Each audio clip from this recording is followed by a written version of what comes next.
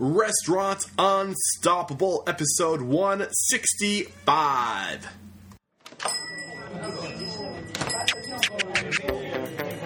Are you ready for it factors, success stories, failures, and bombs of restaurant industry knowledge?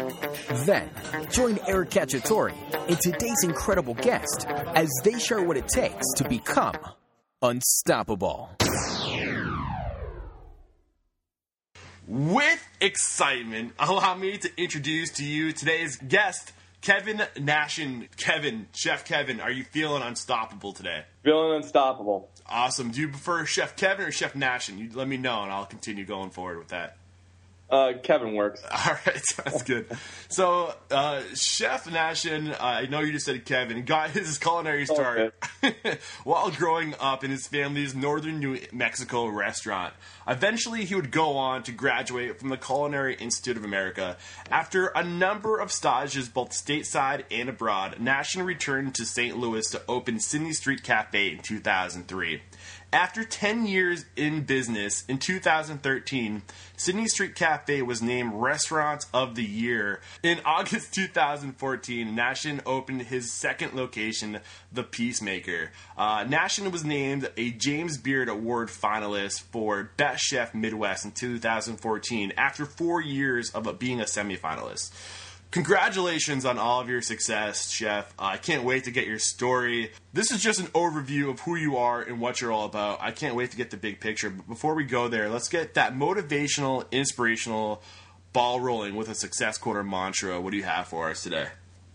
I always like that Winston Churchill comment, going through hell, just keep going. And I feel like that's the restaurant industry in the ball every single day. Yeah, absolutely. I mean, for sure. It's just one of those things. I think you have to be twisted, Chef, to really just enjoy showing up every day and getting beat up. Yeah, like you said, going through hell, just keep on going. Great stuff. I can't wait to learn more. So let's start talking about you. I mean, when did you know, Chef, that this was going to be more than just a career, or more than just a job, but your career?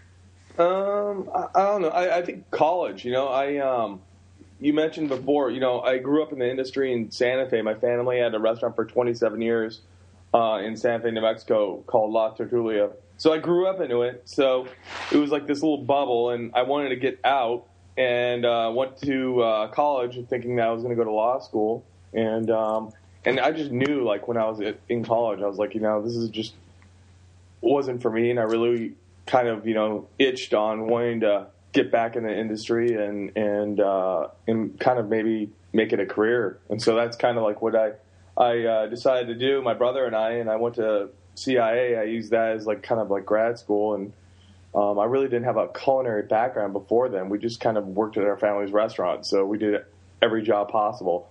And then I fell in love with cooking. So when you're fortunate enough in life to find out stuff that you actually like, that you give a shit about, it's definitely cool. And it was like one of those aha moments. It was like, well, this is, I definitely get a good feeling off this, and it's awesome. And then, Yeah, absolutely, Chef. So you said you were in law school. You're studying in St. Louis originally, right? I was going to college, and my aspirations were possibly going to law school. Oh, okay, I understand. Oh. Yeah, and so I graduated marketing in poli-sci, and then I was like, man, I am going to culinary school. So can you think of a moment, was it an experience? Did you go out to eat when you were in college? Like, was there a pivotal point, or did you just slowly gravitate towards? It really was one of those, like, okay, well, I've got to do something in my life, and what makes sense and what's going to make me happy. Kind of like that approach, it's kind of like... No, I can totally... Pragmatic. Yeah, I mean, I was a commercial pilot for a while, and I was miserable, and all I could do, when I was working in the restaurant industry on the side, and I just loved it, and I'm like, I'm not making any money flying. Why am I killing myself? I might as well just be poor in doing something I love all the time than miserable and poor. Sure. So, yeah, I totally can understand what you're saying. And I love it. So we got to move on to the next question. This is a question I kind of want to start working into the interview, and it's about your why, Chef. Why is it that you love this industry so much? I mean, there's so many facets to why it's dynamic. It's changing every single day, moment. And there's so many challenges. And I think the cool thing and the hard thing, knowing that, like, your aspirations are wanting to make everything perfect, and it's absolutely impossible. So that being said, it's so detail approach, and there's so many details that go on, and there's so many little facets that it's just a huge challenge every single day, and it's fun. Some days are better than others, of course, but there's every day there's constantly stuff to work on. I love how you mentioned that it's like that constant challenge that you're always chasing perfection, but like you said, it's impossible. But I've noticed that so many of the people I interview, they're always, even though they know it's impossible, they're still chasing it, and they're always improving. It's crazy. It's I mean, when you truly want to make people happy in life, it's a never-ending task. Yeah. So that being said, it's kind of like, well, you do everything you can besides cooking, besides service, besides everything, ambiance, everything. It's like, how do you improve this moment? Mm-hmm. Take 2 hours out of their day to spend time with you and escape. How do you make that 2 hours the best freaking 2 hours possible? Absolutely. That with every single customer, and you want them to come back over and over again. That's the goal. But it's those people who are always striving just to make it a little bit better in that pursuit of perfection that are so awesome, even though they know they're not going to obtain perfection, but they know they're just going to be a little better every day. And if we don't take anything away from this interview today, I think we would have already, I'm sure we will, but you've already making the most of our time right now. That's a great lesson there. It's just that pursuit of perfection, always improving, always trying to be a little bit better. Awesome. So what are your it factors, Chef? If you could narrow it down, just a few habits, a few characteristics that most contribute to your success, what would they be? Give a shit. Every day, give a shit. From the moment, like everything should irritate you. As a cook, I think, I always try to tell my cooks, when you taste something and it doesn't taste good, well, it's not going to taste any better on the customer's plate when they're eating it. So, think like you're cooking for your mom, or like when you walk into the restaurant and there's trash on the floor, pick it up. Every little detail. If you give a shit, if you want to, you should constantly want to make everything better. Mm-hmm. And the moment that you don't give a shit is when you're just it's over. The show's over. Sorry, keep going. Keep going. No, I was going to say, I love how you mentioned the walking past a piece of trash and picking it up.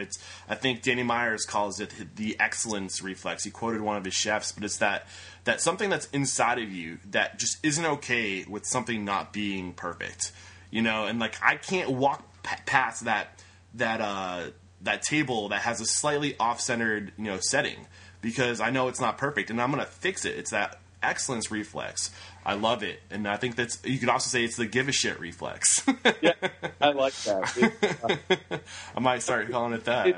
It's pretty simple, and so many people don't get it, I think, and we're all trying to perfect it.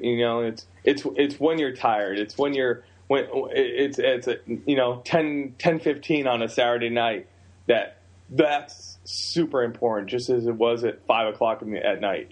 Making sure every single customer, the details are there. Awesome. So aside from your give a shit attitude and you're always perfecting, always looking to be better, what other it factors do you have to drop on us today? Habits, characteristics, attributes that you think most contribute to your success. Consistency. You can't give a shit one day and not give a shit the next. Consistency is a huge player. It's like, be consistent with your emotions, be consistent, just consistency. That's what the customer expects. That's what you should be giving, in your restaurants, giving with your staff, the way you treat people, talk to people, just the way you carry business. If you're consistently strong and good and going towards a goal, then it's going to be great, But you can't be great one day and not great the next, or shitty the whole time, or whatever the case is. It's just be consistent. I think another one might be the fact that I love surrounding myself with really try to be intelligent people, and I think that's a huge importance that like you have to realize like, hey, listen, this life isn't about you, and we're lucky enough that people want to come and hang out and achieve certain goals, and the better you hire, the better you surround yourself with these great people, you're going to be better. And, yeah. It's like, so many people say like, oh, it's like, a chef is such a singular thing. Well, there's nothing about singular that we do. I don't cook every single meal at the restaurant. Mm-hmm. I couldn't. It's impossible. I can't be at both restaurants. I can't be, everywhere. And the more like you realize like it's a team factor. I think that's a huge thing. It's not a me. It's a we.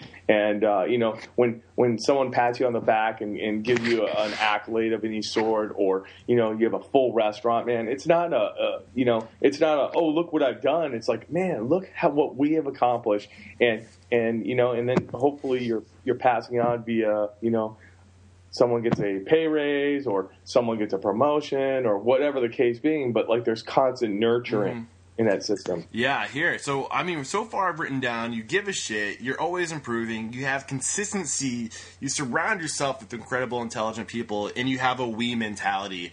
Can you think of a story, Chef, where one of these if factors came out? And I know you have an incredible line of stages behind you. I mean, you've traveled the country. You've worked for some incredible people. Maybe pick one of these stages where you learn something just from surrounding yourself with incredible people, where you pick. Well, I mean, I always like tried to turn negatives into positives.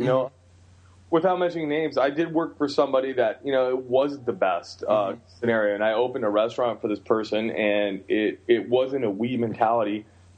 And it was more of a dictatorship, and it was kind of like this gentleman had a incredible team and staff and so much talent, and just completely, I watched it deteriorate. And he had a kind of a empire, and it always kind of reminded me, I'm like, this is something I don't want to ever be a part of, and I think there were so many reasons for that, but I think that the whole selfishness, it's kind of like that dog with a bone in its mouth, lake, and looking at that other reflection of the bone and going for it and losing both bones. It doesn't have anything at the end of the day. It was greed. It was kind of like, and it was kind of like one of those things too. It's like you can't be greedy with your staff. You can't be greedy with your customers. There's so many facets that are bigger than cooking or service and all this stuff that actually are huge parts of the puzzle. And without that, you don't have a restaurant really. Yeah, I think it's a point, and it's important to point out too. I mean, so many of us, we do stages. I think people are doing stages, whether it's front of house or back of house, wherever you are. I don't think there's enough front of house stages personally, but anyway, I agree. Yeah. I completely agree with that. We'll have a topic on that another day. But one of the things that I think are so important about stages that people don't really mention, and it isn't necessarily surrounding yourself with great people and picking up all these great attributes from these people, but also you learn what you don't like, and you learn the bad habits, and you learn about what it feels like when somebody is doing it the wrong way and how you feel. And I think that's another great just side effect of getting that experience, getting out there and working like you did. Cool. Yeah, great. So let's think of a story now, Chef. You gave us your if factors. You talked about how these if factors of just getting the experience, getting out there really has helped you and what not to do. But talk to us about a time you failed and just fell hard on your ass, Chef, and how you got back up and what you learned from this failure. This could take days. I mean, which failure do you want to mention? I don't know.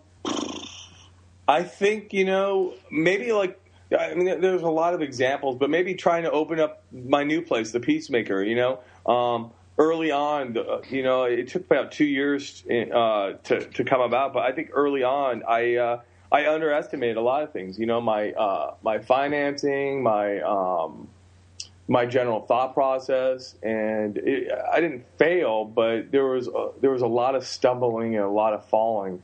And gratefully, it didn't affect the end result. But it was kind of like one of those things that, I think it's so important in life that, like, you get older and mature, and hopefully, you try to get wiser. And sometimes you realize that, like, all those steps that try to make a successful dish, a successful business, and all that, you have to go through all those, and there's no short stepping anything. And as simple as that sounds, I think a lot of people like miss those steps. Like, you have to dot all the I's and cross all the T's. Yeah. You have to tie your shoes every day the same freaking way, and there's no there's no getting around it. And some of these tasks are so laborsome and boring, but they're such a necessity because that's what differentiates one business from the other, and it's all those attention to details. And I think that assuming that just because you've been around or you feel like your knowledge is a certain level that you don't need to do certain things,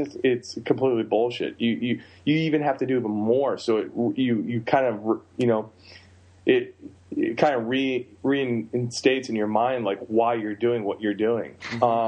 So you said that your failure was somewhere along the line of just the stumbling and fumbling of opening the Peacemaker, your second location. Can you give us some specifics? Like, where were you struggling? Where was the fumbling? Where did you stumble? Well, my first, my first location, that I was going to do it at. So the first location wasn't where you ended up opening the Peacemaker? Right. Okay. Right. I ended up opening at my buddy's old place down the street from my restaurant, which was a blessing in disguise. But, it all worked out at the end. But what was your mistake in the first location? What was the problem? Well, I just kind of cowboyed it. I was like, okay, well, I've had Sydney Street for a long time. I know how to cook.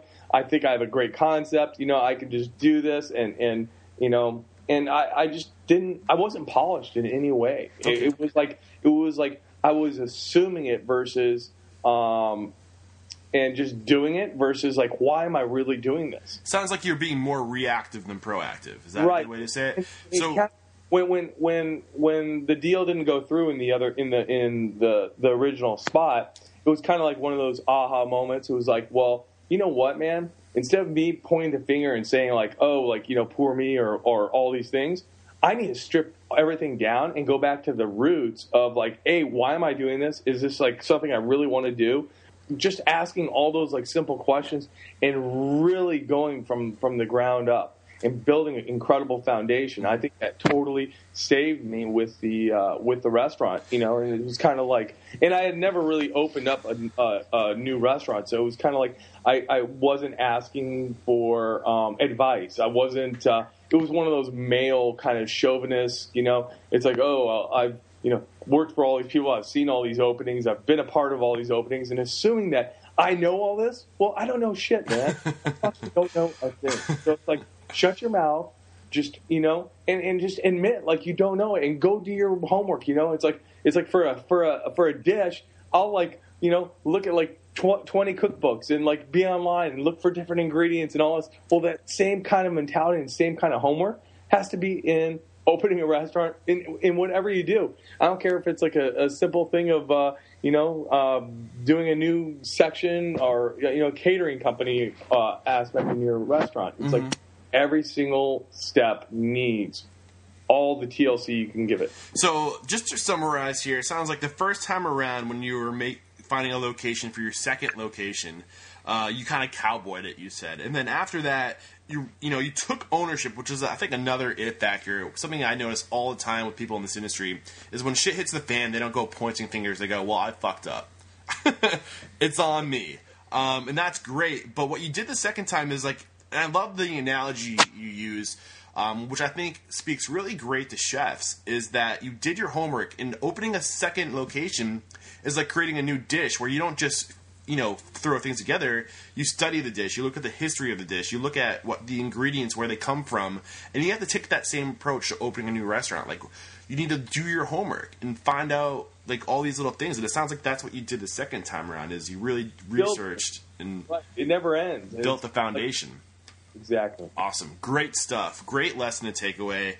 Thank you for being so transparent with that, Chef. And we have come to the second half of this interview where you're just going to drop some bombs of knowledge on us, blow us away with industry knowledge. Are you ready? Let's do it. All right. The first question I have for you is, what is your advice for funding a restaurant? Great timing, because we just kind of came from keeping the conversation going.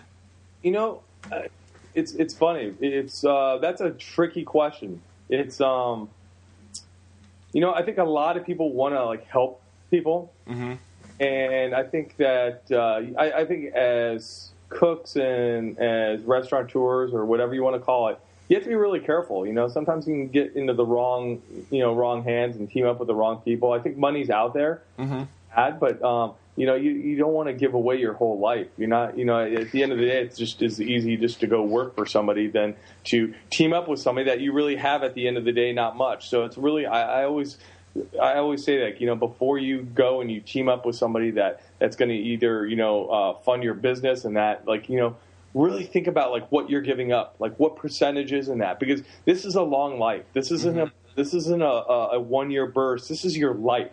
So 10 years down the road, what is this picture going to look like? Think you're successful. And you mentioned real quickly percentages. What percentages should you be looking for?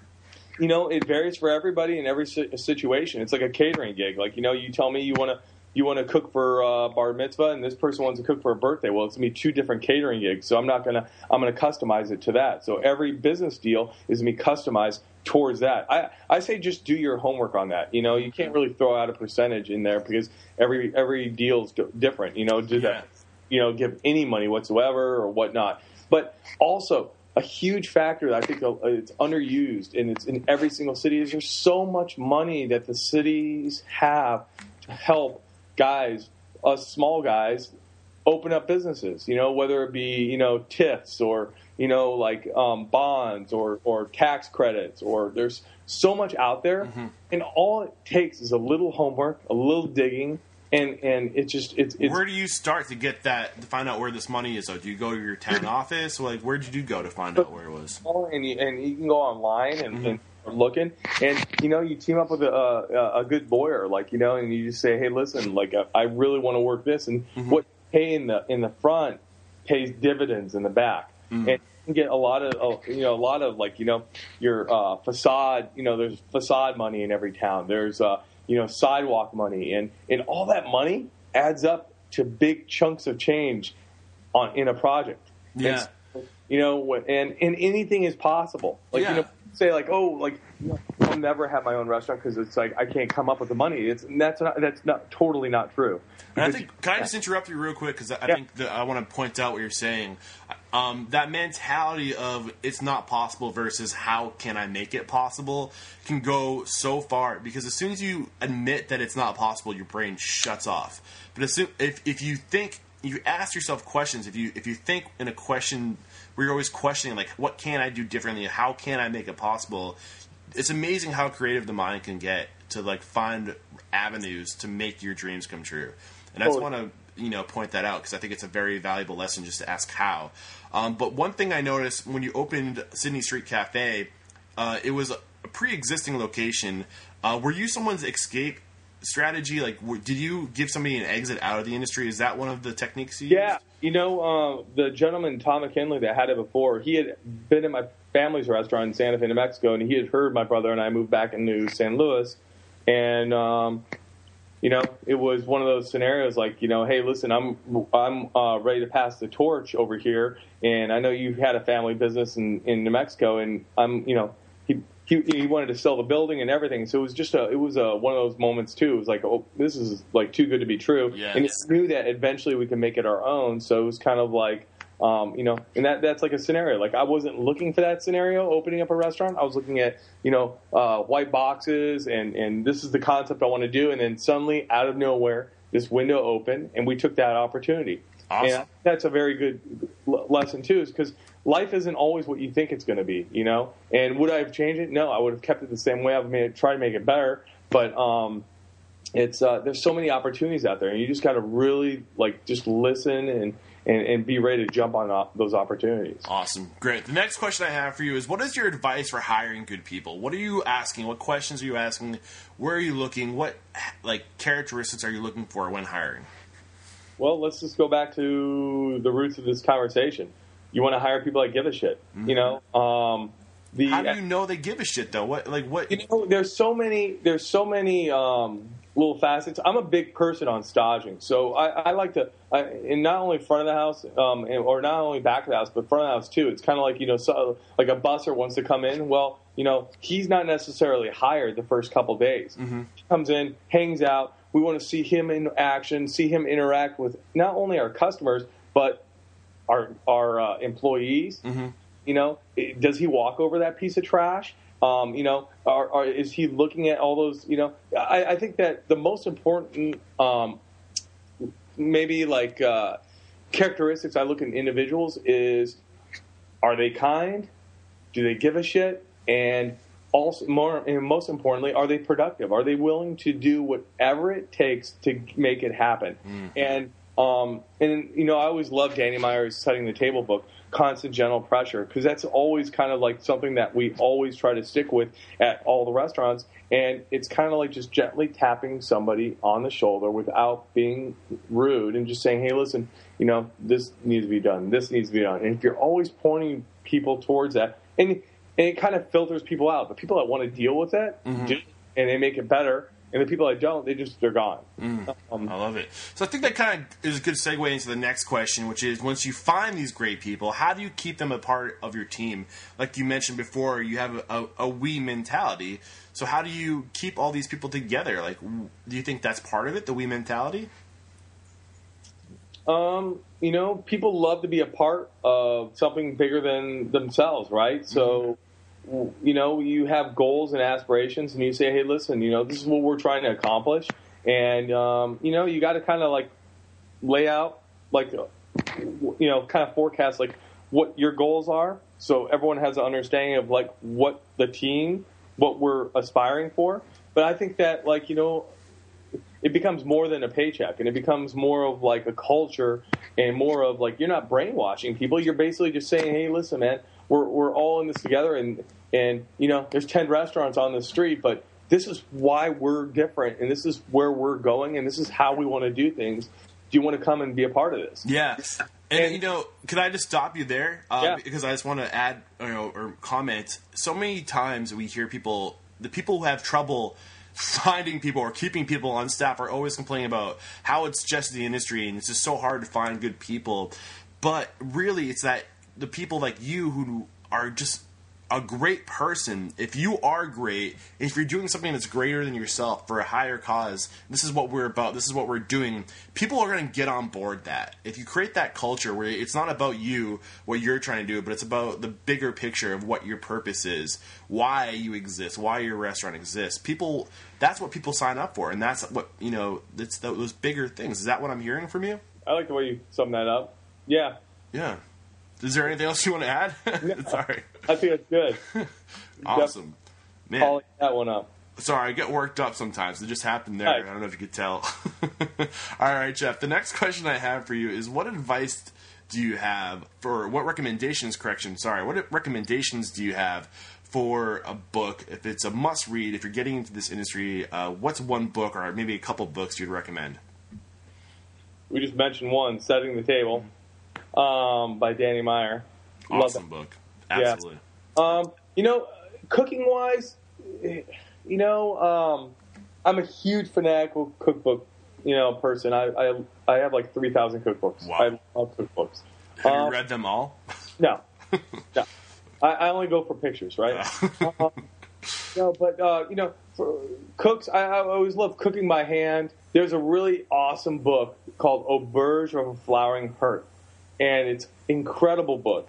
And it's actually about a guy who, long story short, based on a true story, he basically had all these parties in the 70s in New York. He was a food writer, and he had basically these liqueurs, and he didn't really know the history of them, so he ended up going to France to go learn about them and fell in love with cooking and worked at this place called Auberge of a Flowering Hearth, and it's an incredible book. It's both front and back. And what else? I don't know. You know, I like the, you know, I like a lot of those CNN, you know, podcasts and a lot of those stuff that's like self-helping, like, you know, how do you become like a better leader? How do you become a better resource? How do you become this? There's so much information out there now. Can you think of some of the names of the podcasts you listen to? God, I mean, you throw me on the spot there. No, don't worry about it. I'll just get those from you later, Chef. You just shoot me an email after this interview, and I'll have those podcasts in the show notes. How's that sound? Sounds good to me. Awesome. The next question I have for you is on the topic of marketing. What do you think the best way to market is? What things do you do in your restaurant that you see a lot of return on your time with investing your time into marketing? Marketing's such a important and interesting topic. I think it's super important to have a PR group. Mm-hmm. You know, basically they are throwing 100 balls in the air, and you know you can only throw one personally. Mm-hmm. You know, so it's kind of like it's one of those things. Effective marketing, obviously, it's one that connotates butts in the seat, right? Mm-hmm. But the most effective marketing is doing what you do in and day out. And people like want to slide that, but it's really true. Like, you know, if you have good food, good service, good atmosphere, and people are talking about it, you are going to be full. It's not a fast, effective way, but after a couple months of doing that, it's very effective and it's long term versus like the hype. And like saying, oh, yeah, you know, this is going to be a cool party. And then people come and maybe they're disappointed or whatnot. And it's kind of like, well, you know, I always tell my guys that I don't want to be the guy like raising his hand saying how cool you are. I want to be the guy who just basically, you know, put in their paper and the teacher's reading it and like saying, wow, this is fucking awesome. Mm-hmm. And, you know, actions always speak louder than words. You know, you want to punch people in the face with like flavor, service, you know, just, you know, everything you can. So, like, it really just rings a bell. And they say, you know what, these guys actually get it. And you know what, you're gonna fall on your face sometimes. There's no such thing as being perfect every single day because there's so many things that change. But as long as you're staying true and you're trying to make people happy, that's the most effective marketing you can do, is just doing the stuff you do day in and day out. And also being a part of your community, man. You know, like, we talk about, like, you know, being selfish in this industry because, you know, oh, it's a chef and I think I'm cool and, like, you know, I have a restaurant and I think I'm even cooler. Well, you're not. You're fucking, you sling food for a living and you're part of a community. Well, if you think you're part of the community, then you have to be part of the community, man. So start giving back. So start being part of, you know, there's programs out there in every single city that, like, you know, help kids that are, like, you know, less fortunate, or, like, you know, kids that, like, you know, don't have money to go to culinary school. But, like, you know, immerse yourself, because that's the stuff that, honestly, you have no idea how much you'll give back to. Yeah. And just to make, I mean, you're killing it, man. You're on a tear right now. I'm loving everything you're saying. But it's when you are a part of your community, like you're saying you need to be a part of your community.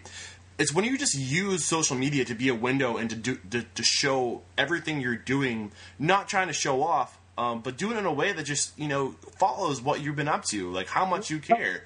That's the best type of marketing right there. Exactly. And we can just learn so much just from what you're saying. Just like you say, just be awesome. I think it's safe to say the best way to market yourself is by giving a shit to come full circle, and then just to shine a light on how much shit you do give. Exactly. Awesome. So right. I love it, man. This is turning out to be a great interview. I'm pumped up. So let's talk a little bit about some of the technology. You know, the landscape's changing so fast, and especially in the past few years, there's so much tools, whether it's back of front house or front of house, that can really help you be more, you know, efficient, more productive, more profitable. What are some of the tools that you're leveraging in your restaurants? You know, I remember, like, looking at that question, and I was like, you know what? I think it's an overanalyzed and overthought question. There is some stuff out there that is incredible. I'm a numbers guy. I love, like, you know, knowing, like, you know, what your food cost is every day, your labor costs. You know, you have to run a viable business. But also, I think after a while it becomes minutia. And, you know, if you want to break it down to its roots, it's like at the end of the day, it's about making good food, good service, and, you know, people pay for it, and hopefully that, you know, everything else kind of plays in play. But I think that you can sit here and have all this technology and all this stuff. Like, at the end of the day, it's like, let's take cooking. You know, you can circulate anything, you can sous vide, blah blah blah, but it's not going to be a badass braise. Like, I'd rather braise a freaking, you know, a bunch of duck on dough and have that smell and that aroma and stuff versus, like, in a circular, where like it's just stale and stagnant. And Yeah. stuff. Well, And you can say, like, and on that note of transferring it to like technology, it's like I love Aloha, and I use Pulse, and it kind of lets me see the numbers of both places instantaneous. And those are good because you really want to like say for instance, like, if I didn't know our food cost was running 36% and it's the end of the month, well, I can't do shit about it. Mm-hmm. Now, if it's August 3rd and we've been running 2 days of 36% food costs, I'm like, guys, what the hell's going on here? We can fix this. This is something. So that, in that standpoint, it's great. But like, there's numbers out there. You can sit there and look at everything in technology and try to be streamlined. But like, if the owner or the people there are there every day and in the mix, things are going to be okay. Mm-hmm. I mean, yeah, I totally agree with you, and I think you just the numbers things, like, in order to make decisions, you need to be able to quantify your efforts. And I think that's one of the biggest tools is the data we can collect, whether it's data on our guests or data just on in-house operations, putting numbers to everything we're doing. Like you mentioned, Aloha Pulse is just another tool where we can provide a better service because we can see the big picture. And I think, to use your words, you got to provide that good service. And if you provide a good service, everything else will happen. But with these tools, they allow us to provide that better service. Will you disagree to that? No, they do. They do. They allow you definitely to just move faster. You're able to make that turn a lot quicker and a lot more precise, you know? But I think that, too, it's like, I don't know. I always hear people like say, like, oh, well, that's not our clientele, or like, we're looking for this customer base. Well, you should be looking for every single customer, period. What is your client? Your clientele is someone that actually pays who likes you for your food. So shut the hell up, man. It's like people are like, oh, well, where does your clientele come from? Is it based on like? I don't care where they come from. As long as they come. Everywhere. Yeah, exactly. It's kind of like when you go to Analyze to open up a new restaurant, or like they're like, okay, well, where do you think your demographics are gonna be? Like, my demographics are like, we want to open up someplace that people think it's yummy, fun, and exciting. There's no like, oh my God, I only want the south side of the city really to eat there, because like it's like, and that's kind of like, I mean, it's funny in a way, but it's kind of like a lot of people think like that, and it's like you always kind of like want to hit your head and go, what are you thinking? Mm-hmm. Awesome. Great. I think we can move on to the next question. Thank you for that. And the next question is, like, if you could go back in time, let's say it's 2003, you're opening your first restaurant. What's one piece of business advice you could give to your past self? If you could just go back and just drop one bomb on yourself, what would it be? Believe in yourself. Awesome. Well, what's the power in that, Chef? So much. I think that you underestimate. If believing and listening to yourself is a huge part. A lot of times, especially when you're faced with new hurdles and monumental tasks, we have a tendency to doubt and to underestimate what we can accomplish as humans. And I think that if you've been going, you just gotta believe in yourself, man. You gotta like say like, hey, listen, man, we can freaking do this, and by hook or crook, it will happen. It may not be the most graceful thing in the beginning, but it turns out. I always think that if you're headed in that right direction, you're constantly trying to improve, you'll get to that direction. Yeah, it may not be as fast as you want, but you'll be there. When it all boils down, I think the most important person you need to try to impress is yourself. And I think this journey of being a successful restaurateur or restaurant owner or whatever it is, executive chef, general manager, it first starts with impressing yourself, because you have to convince yourself you can do it before you can convince anybody else you can do it. You have to, like you said, believe in yourself. I think that's what I'm hearing from you. Yes. Awesome. Absolutely. Great stuff. Chef, I've asked all the questions I have for you. The only other question I do have is if you could just add one question to this interview. If you think there's one question I'm missing, one question that would add value, what would it be? No, I had a great time. I think it's, I love the industry. I love aspects of where it's going. I think there's been so many leaps and bounds, and so many people have been, a huge part of shaping what it is today. But I don't know. I think it's an awesome place. Let me ask you something, because I noticed my research on you. You really put a lot of stress on doing food right, sustainable efforts, selecting food from local purveyors. Do you want to maybe touch on that before we wrap it up? I think that's another tool that's misused. I think that if you're a true professional at what you do, like I think I give a shit and I cook for a living.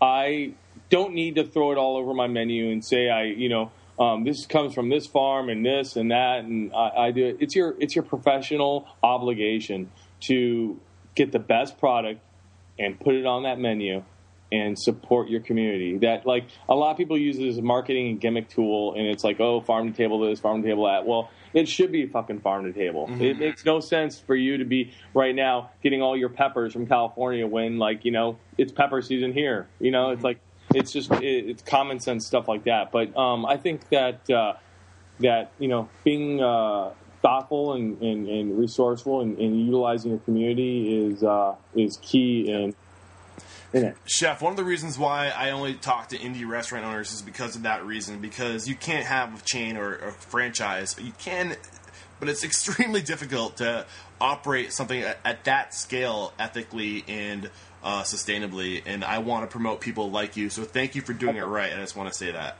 Thank you very much. No problem. I appreciate it. All right, it's time to wrap it up. And we wrap up every episode with calling someone out, Chef. Who is one restaurant professional, indie restaurant professional, you admire and think would make a great guest on the show? You got to get my boy, Gerard Kraft. Gerard Kraft. Yep. All right, tell us a little bit about him. Great friend. He's done great things in St. Louis, and he's... I don't know. I think he's definitely one of those people that give a shit. All right. Gerard Kraft, look out. I'm coming after you. And let the folks at home know, Chef, how can we connect with you? Maybe they want to come out to St. Louis and have a mentor like you, or maybe they want to ask you a question on something you mentioned today to take the conversation further. How can we connect? Just contact me at the restaurant. I'm there all the time. All right. Is there an email or just walk in or Twitter handle? You can connect me by email. All right, sounds good. I'll have that email in the show notes. Thanks. Chef, thank you so much. You've been so awesome. I appreciate being a part of it. Thanks a lot. There's no questioning. You are unstoppable. Cheers. Have a good day. Cheers. Chef Kevin Nashin, thank you so much for bringing so much energy to this episode. I loved everything you had to say. We are all better because of listening to you. Some of the things you mentioned that I just loved. The mentality you have of just having to give a shit.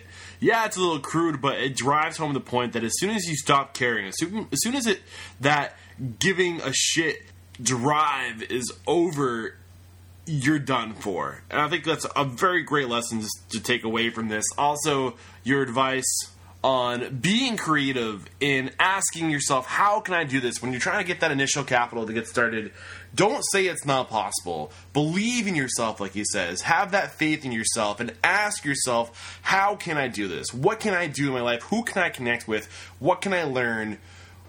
Just don't quit and be creative, and something will happen. The law of attraction will give you the tools you need to succeed. So just some great points there, and also just being a good person and giving back to your community and being sustainable in having good food ethics and just doing it all for the right reasons. Chef, we can learn a lot from you. Some of the things I want to mention before I let you go: I have a great opportunity for you. My good friend Brandon Hall over at nextrestaurants.com is going to do a series of articles on Google Analytics and how to leverage Google Analytics in your restaurant. He is Google Analytics certified and just really intelligent when it comes to this sort of thing. But he needs some restaurants. He needs to be able to go into your website and to look at your Google Analytics to be able to do the research he's trying to accomplish. So he's willing to give away 3 free consultancy opportunities to the first 3 restaurants that agree to be a part of this research that he's writing. No strings attached. He's just going to go in, take a look at your analytics, and In exchange for having access to your analytics, he's going to give you some free consultancy and to give you some tips and pointers and things you can do with your website to really increase the SEO and to drive more traffic to your website. He's really knowledgeable. I would take this opportunity. Only 3 people, though, so do act quickly. I'm sure it'll go fast. If this is something you are interested in, shoot me an email, eric@restaurantsunstoppable.com. I will introduce you personally. This is a great opportunity, so I wanted to share that with you. I'm excited to share it with you. Also, don't forget to head over to restaurantunstoppable.com/books and tools for a complete list of the books our guests have read, the books they recommend to get you going in the right direction to being unstoppable, and the tools they're leveraging in their restaurants today that they're seeing results with and that they're recommending you check out.